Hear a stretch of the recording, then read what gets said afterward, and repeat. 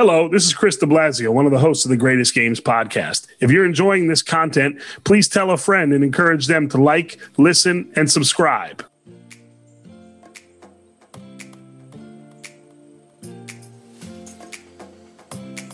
Hello and welcome to the Greatest Games podcast, brought to you by 816 Basketball. I'm one of your hosts, Brian Rosefield, and I'm joined by my co-host, Chris de Blasio. Thank you, Brian. Pleasure to be here, as always, on the Greatest Games podcast. A chance for us to catch up with basketball coaches from around the country and have them tell us about their greatest game. Again, it can be their time as a head coach, an assistant coach, a JV coach, an AAU coach, just whatever game they consider to be their greatest. So we were talking before the show. We have a couple of things that we need to bring up on the air. First of all, we're going back to Turkey Farm Road in Blythewood, South Carolina. Might be my favorite road name in all the land. Turkey Farm Road, going to Westwood High School. We've already had the head coach at Westwood High School on. Now we have the athletic director at Westwood High School, Jason Powell. Welcome to the Greatest Games podcast. Guys, I sure do appreciate you having me on. This is quite an honor. However, you did interrupt my Dancing with the Stars episode. I think Kelly's got a good shot of winning, and he danced well a few minutes ago. So, I am missing that, but I'm pleased to be here. This is exciting. Jason, I've spent more time in outer space than I have watching Dancing with the Stars in my life. Well, you're missing quite a show. And I've spent zero time in my life in outer space, in case you didn't know that. Well, it's also special too here, Chris. I know you've got a hot topic here. We teased it before the show that folks will not listen to because it was on dead air. But this is Jason Powell. Jason Powell has been a highly successful basketball coach before he's an AD. It's the first time he's ever been interviewed on a podcast. He's an avid podcast listener, so this is truly making history to have Jason Powell. Yeah, I really didn't even know what a podcast was. I think the one day I was talking to you, Rosefield, about podcasts and stuff you'd been listening to, so I kind of did a little digging into it, and of course some wives don't know, but Rosefield, I like to fly fish a lot, so that allowed me to search fly fishing podcast, and I found quite a few that I listen to now. And you really are the one that's introduced me to podcasts. But yeah, this is my first chance to participate in one. So I would think fly fishing is also a great time to listen to podcasts while you're just kind of out there. And well, yeah, I guess I'm pretty serious about it. So I've got to surroundings and the birds and the bears and those kind of things, and really focus on trying to identify some trout in the streams there. So, I really don't listen to anything. That's really what I was cool. teasing. Oh, go ahead. Yeah, I know you're chomping at the bit. Go ahead. What I was teasing is that we've had the Westwood head coach, John Combs, on. We now have the Westwood AD on. We had former Westwood head coach, Ty Baumgartner, on. We've also had the Westwood head coach from Westwood Regional High School in Washington Township, New Jersey, John Santulli on. So we're Westwood all over the place. There are multiple Westwoods all over the land. And it's funny, Jason, I didn't realize that I was the one to introduce you to podcasts, but just to bring this back full circle, John Combs was the first person to introduce me to podcasts. He told me about it for years. He's like, you'll love the Hardwood Hustle. You'll love Alan Stein, those guys, the Hardwood Hustle. I'm like, what is it? What are you talking about podcasts? And then I listened to one and I've been hooked ever since. My podcast app is the most used app outside of my phone and my text messages on my phone. It's unbelievable. Yeah. I've learned quite a bit from podcasts, so I appreciate you putting me onto it. And you're the technology guru there. I don't know a whole lot about technology. I learn a lot from you a lot of times anyway. Brian, that was a great line. You did. Well, it's a nice way to call me a nerd, but go ahead. You said you're hooked on podcasts. Yeah. See what I did there. Yeah. All right, Brian, quickly before I get to coach. What legendary Hall of Fame college basketball coach is a huge fly fisherman. Talks about it all the time when he was interviewed back in the day. Oh, man. Legendary, all-time great college basketball Bobby coach. Knight. Bobby Knight. Very good. Okay. Bobby Knight. Yeah, Bobby Knight does. Yep, that's right. Okay. Yes, very good. I got one I right. didn't know he's a fly fisherman, but I did know he fished a lot. Yeah. Yes, both. He does both, but does love fly fishing. So, Coach, we like to start off with the guests giving us their resume and just kind of telling us how you got to where you got now as the AD of Westwood High School and your kind of journey through basketball. Oh, wow. Well, I grew up in Greenville, South Carolina.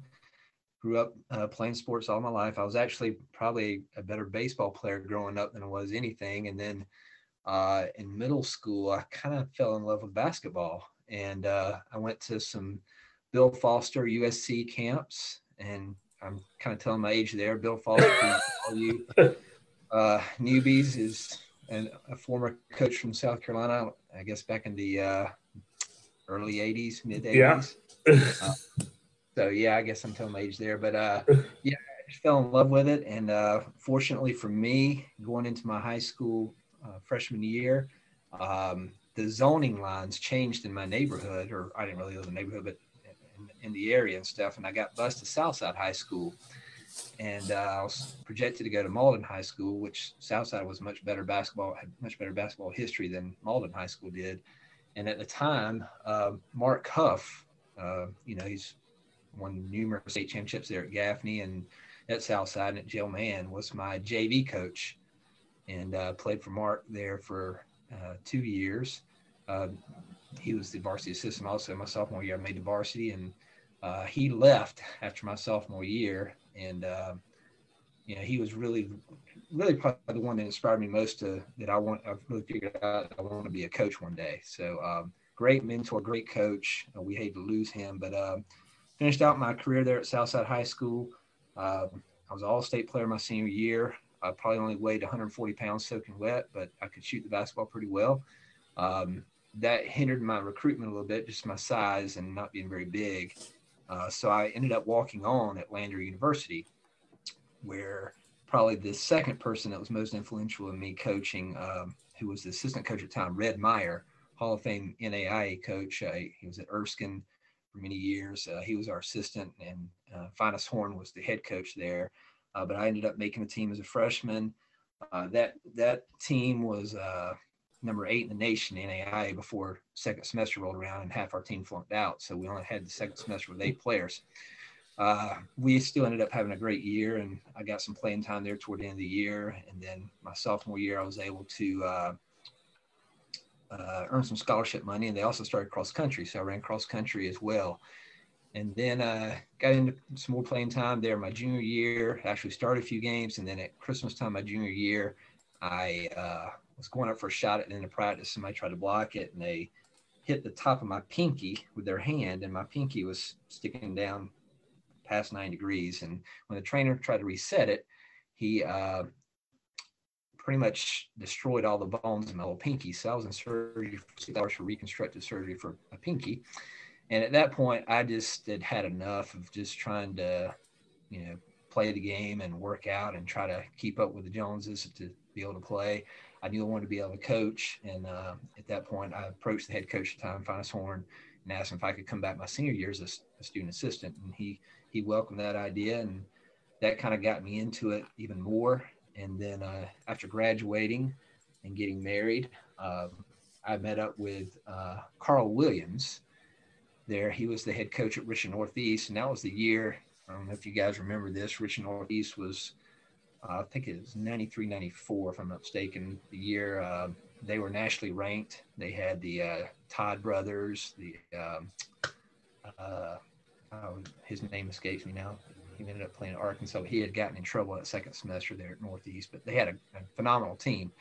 But I met up with Carl Williams that semester after being hired at Forest Lake Elementary as a PE teacher, and came on work with Carl for about 2 weeks in the first part of June of that summer. And at that point, Carl left Richland Northeast, didn't even bother to tell me anything, and he went to took the opening at Lower Richland. And Gary Fulmer, who was the head coach at Lower Richland, came to Richland Northeast, so they kind of swapped jobs. I met up with Gary later that summer and got hired as the B team coach. And that's kind of really where my career coaching started there at Richland Northeast. I was Gary's assistant for 7 years, and I was fortunate enough to be hired as the varsity coach at Spring Valley for 1 year. And the year that I took that job, Richmond Northeast went to the state championship. So after that state championship game, Gary resigned from coaching, and I got hired back as the head coach at Richmond Northeast. And there I finished out my head coaching career. I coached there for 11 years.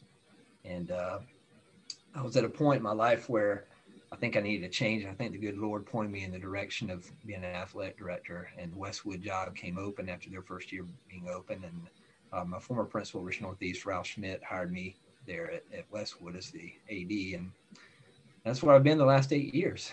So, Jason, I've always been, I hopefully I've told you this off the air and to your face, but always fascinated by how your kids played. It was always maddening. As I was an assistant coach with John Combs at Ridgeview playing Richmond Northeast, it was maddening to go against your guys because they always were very well disciplined. They played hard and they just did what they were coached to do. And I was always amazed that you never yelled, you never screamed, or at least that I could tell. But I'm just really curious as to how you got your kids to do seemingly everything that you ever needed them and wanted them to do. I don't know if I didn't ever yell. You may not have been listening very good. In fact, if you listen real close, there are probably some things I wish I could take back that I said over the years. If I ever had a chance to go back, that is one thing I'd like to change. Is, you know, I probably said some very horrible things during those. That was just a lot of it was the arrogance, and a lot of it was trying to mimic coaches that I admired. But we did demand that kids play hard, and there was no option that if you were going to play for me, you were going to play hard and you were going to play defense.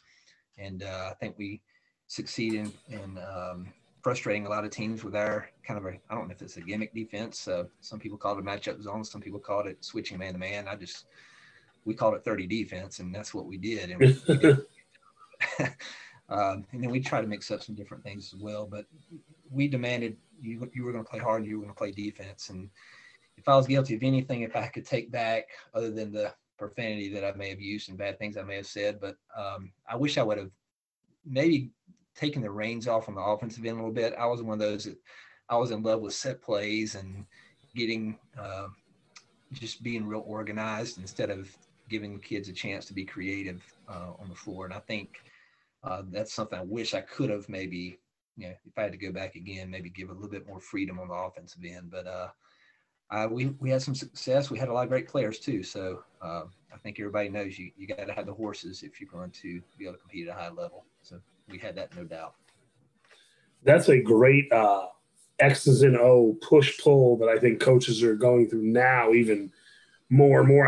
I know I struggle with it, the set play versus the allowing kids to have a little bit more freedom, because the game is sort of played with a little more freedom, but it's still, I don't know, I get anxiety. Yeah, most definitely. It's a fine balance, I think. I think my last couple of years, we did I was always a flex guy, and we did a lot of sets going into the flex, and that was our base offense. But in the last couple of years, I'd watched some Bob Huggins videos and some 5-out motion, and we got a little bit more, gave him a little bit more freedom with that. But we had rules and stuff, and I guess just looking back, maybe I was just a little too restrictive in some cases with teams. But at the end of the day, they bought in, they played hard, and that's all you can really ask as a coach. Well, Coach, you've now been on both sides. You've been an employee and you've been management. Tell me what do you think makes a good athletic director? Because you've seen it from both angles. You've seen it from the coaching angle, now from the athletic director angle. What do you think makes a good athletic director? What's your role? Well, I think going into the situation I was going into, I was told that our coaches weren't very cohesive with each other. And the first thing I try to do is build a culture with the staff that made it important that everybody is working for the same common goal, and that's the success of our kids. And just really let them know that I was there for them. I had an open door policy, of course, but really stressing the importance of everybody working for the same common goal, and that's for everybody to be successful no matter what sport you coached. And I think also we've done a really good job of treating all programs equally. And everybody says, well, yeah, football brings in the money. Well, yeah, it does. And I did find that out quickly. But at the same time, you got to treat all programs in the same way equally, and give everybody the opportunity to have a successful program and not just be, I guess, a school that's just known for one particular sport or two particular sports. We want to be good in everything now.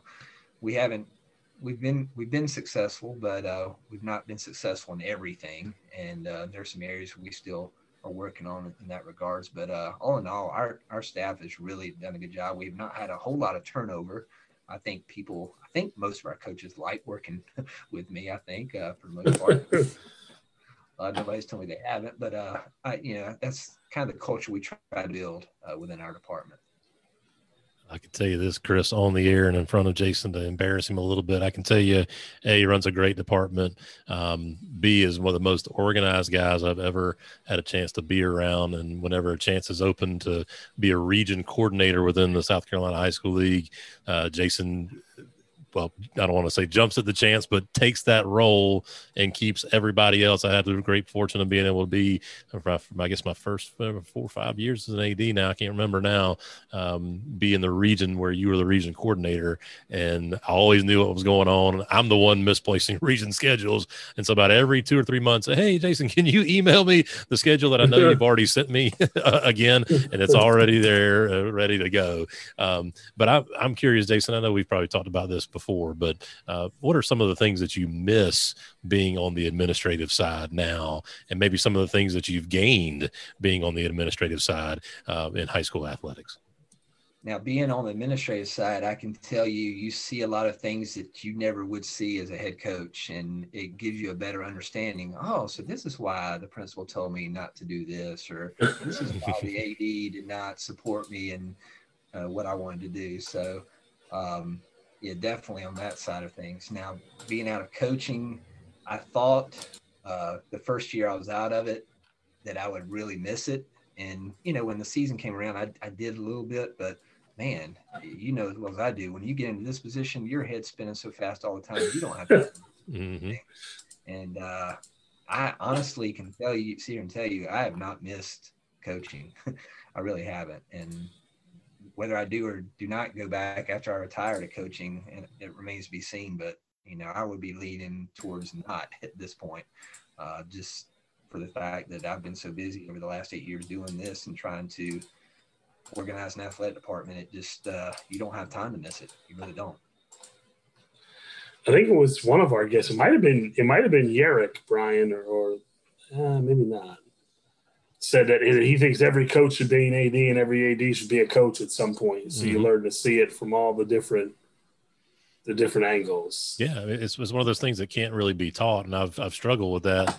And Jason, I probably have talked to you about this before, but getting coaches to understand what you just said, like, oh, that's why the principal tells me to do that. That's why the AD tells me, and there's no way to know it until you've sat in the AD chair. Like, it's just there's no way at all, and it's hard to get that across. It is hard, and no matter how you try to explain it, some of them still don't get it. But, it's just different. And, there's so many things you have to look out for on the administrative side. And what I think sometimes coaches may not understand is I'm actually trying to help you. I'm trying to, number one, keep you out of trouble. Number two, CYA, for this situation, whatever it is. And sometimes they don't see it that way, but at the end of the day, I'm looking out for you. And that's kind of my job, to be a support personnel for you. And if it means keeping you out of trouble, then that's what we're going to do. That's right. Oh, I've had those meetings with my AD. I mean, all right, Coach, the name of the podcast is The Greatest Game. So we want you, you said you might have some trouble remembering what the sweat was like, what the feeling was like in the gym, but I think he'll rise to the occasion. So why don't you take us into that gym for one of those games that was just memorable for so many reasons, and a game that you still talk about with the players and coaches when you see them, and about why it was such a great game. Well, oddly enough, if it's okay, I'm going to share two games with you guys, and I won't drag it out too long, but both of these games are not even with me being the head coach, which is kind of crazy. But because as a head coach, I had numerous games that I would love to sit here and talk all night about. But the first one that I would really just love to rehash is back in 1998, and it was in January. This was the first of two epic matches between Richland Northeast and Lower Richland. And I was the JV coach as well as the varsity assistant. That year, we had Aaron Lucas, his senior year. Corey Ward, who was also a senior that year. Future up-and-coming stars at Richland Northeast, Bryant Latimer and Richard Adams. They were sophomores on that team. That winter, we got invited to play in the Hooters Classic down in St. Petersburg, which it doesn't exist anymore, but we were down there and with the likes of Ted DuPay. I don't know if you guys remember Ted DuPay. Oh, Teddy DuPay, University of Florida. Yeah, absolutely. Actually, on a side note, he is probably one of the best high school players I've ever seen. He's top three anyway, with Zion, of course, and then Kevin Garnett. But Ted DuPay is right there. Wow. He put on an incredible performance down there, and they didn't have anybody over maybe 6'2" or 6'3". It was Teddy and the little running back that played for Florida. I can't remember his name, but they just lit the whole tournament up. It was phenomenal. But anyway, we're down there at that tournament, and we're in I think the 5th place game, and we're matched up with Shaker Heights, Ohio, who had 6'7", 6'7", 6'7". And we used this game as a practice game of how we were going to play against Lower Richland later on that year, who was it was between us and Lower Richland to be predicted to win the region. And some people call it stall ball, and I get that, and whatever you want to call it. But we slowed the game down and did some things to try to keep ourselves in it because we knew we could not compete with Shaker Heights, pretty much how we felt about Lower Richland too. And we learned a lot. Even though we lost the game with Shaker Heights, we learned some things. And on that bus ride back, I remember me and Gary sat there for about 2 hours talking about different things we could do with Lower Richland when we met up with them in January. So the game time comes with Lower Richland, and, they've got Ed Scott, Ivan Howell, Rolando Howell, who I believe was he would have been a freshman. He would have been a freshman. He was real young. And then a couple other dudes that were just, they made our team like a JV team pretty much. So we went into the day before practice, putting in this offense that was going to slow the game down. There were a lot of back cuts involved, I guess, if you want to, very similar to a Princeton type offense. And we were going to run at least a minute or two off before we looked to score. And if we didn't score in that first minute or two, we would call a set play for our best player, Aaron Lucas or Corey Ward, to get a shot off or get a drive or whatever. So the game didn't start quite off the way we wanted it. LR jumped on us real quick, and we, for whatever reason, our kids got caught up in the emotions and just kind of trying to go back and forth with them, which we had no business doing. It was quickly maybe 10-4. And I remember Gary calling a timeout, and he calls them over, and I'm not going to say what he said, but basically telling them, look here, you want to try to run with them, they're going to run you out the gym, blah, blah, blah, blah, blah, blah. If we don't stick to this, we don't have a chance. And for whatever reason, that seemed to register. And we had a few plays here and there. It kind of got us back in it. And then we ran this lob play out of bounds for Aaron, and he just brought the house down. And I remember going into halftime, the score was like 18-16, something of that nature. Throughout the game, and we kept it slow. And keep in mind, this game, I believe it did go to overtime, if I'm not mistaken. And we did not sub the whole game. We were basically 5 players deep, and got away without anybody getting in foul trouble. We kept making big plays down through the stretch, kept it close. And lo and behold, it comes down to the last couple of seconds. We had the ball out of bounds, and we were down 1 point, and we're underneath our own basket to get the ball in bounds, to try to get a shot off with maybe 2 or 3 seconds remaining. And we call a play and get the ball. I don't even remember who got the ball. Somehow the ball ended up in sophomore Richard Adams' hands, and he was on the baseline, and he shot it right as the buzzer went off, and Rolando tipped it. But after he tipped it, he knocked Richard over, and their fans are going nuts. And the referee calls a foul, Orlando. There's no time on the clock. And Richard Adams steps up to the free throw line. And we got a packed gym. And he knocks down 2 free throws with no time on the clock. And Northeast upsets number 1, Lower Richland there. And, it was just a phenomenal atmosphere, phenomenal game. That was so many years ago. We had the rubber floor down at Richland Northeast. I don't know, Brian, if you ever saw the rubber floor. No. Wow. And that was way back in the day there. But that's probably one of the most exciting games I've been involved with. I've been involved with a lot of them, but that was just an incredible finish for a sophomore, Richard Adams, a little skinny kid. He played JV the year before. He probably would not have played varsity if we hadn't had some guys move and got removed from the team for other reasons. And he ended up starting pretty much the whole year. Richard went on and played at PC for a couple of years, and Bryant Latimer was on that team. He played at Winthrop and finished out at USC Aiken, and Corey Ward, who played at Spartan Methodist and Mars Hill. And then, of course, Aaron Lucas had a great career there at USC. But we did not sub one player the entire game, and it went into overtime and came out with a victorious victory there for that game. It was quite phenomenal. Coach, you talked about it. You said it a couple of times. You didn't sub a single player, and you just alluded to it. You had some issues with some kids maybe. Did you know, like, the days going into that game that you were not going to sub anybody, or did it just play out that way, or were you pretty sure that, like, did the guys know? How about that? I don't think the guys knew, but I think me and Gary knew that if we could keep the game slow, and by keeping the game slow, of course, we had a problem holding the ball because we had ball handlers. Corey Ward was one of the best point guards in the entire state that year. And then you had Aaron, of course, and Bryant wasn't too bad himself. So we had 3 guys that could hold it. And, it wasn't a very popular decision in the beginning. We actually got booed by our own fans there for a little while. But as the game went on, we got more and more into it and kept it close. And,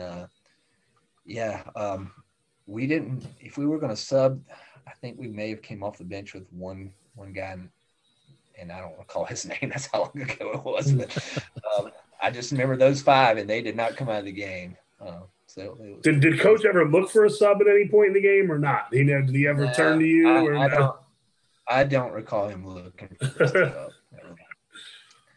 Well, I think we've all had that feeling, though, Coach, that we look down to the bench and we look at the 5 guys on the court and we're like, all right, you guys stay out there. You 5. That's right.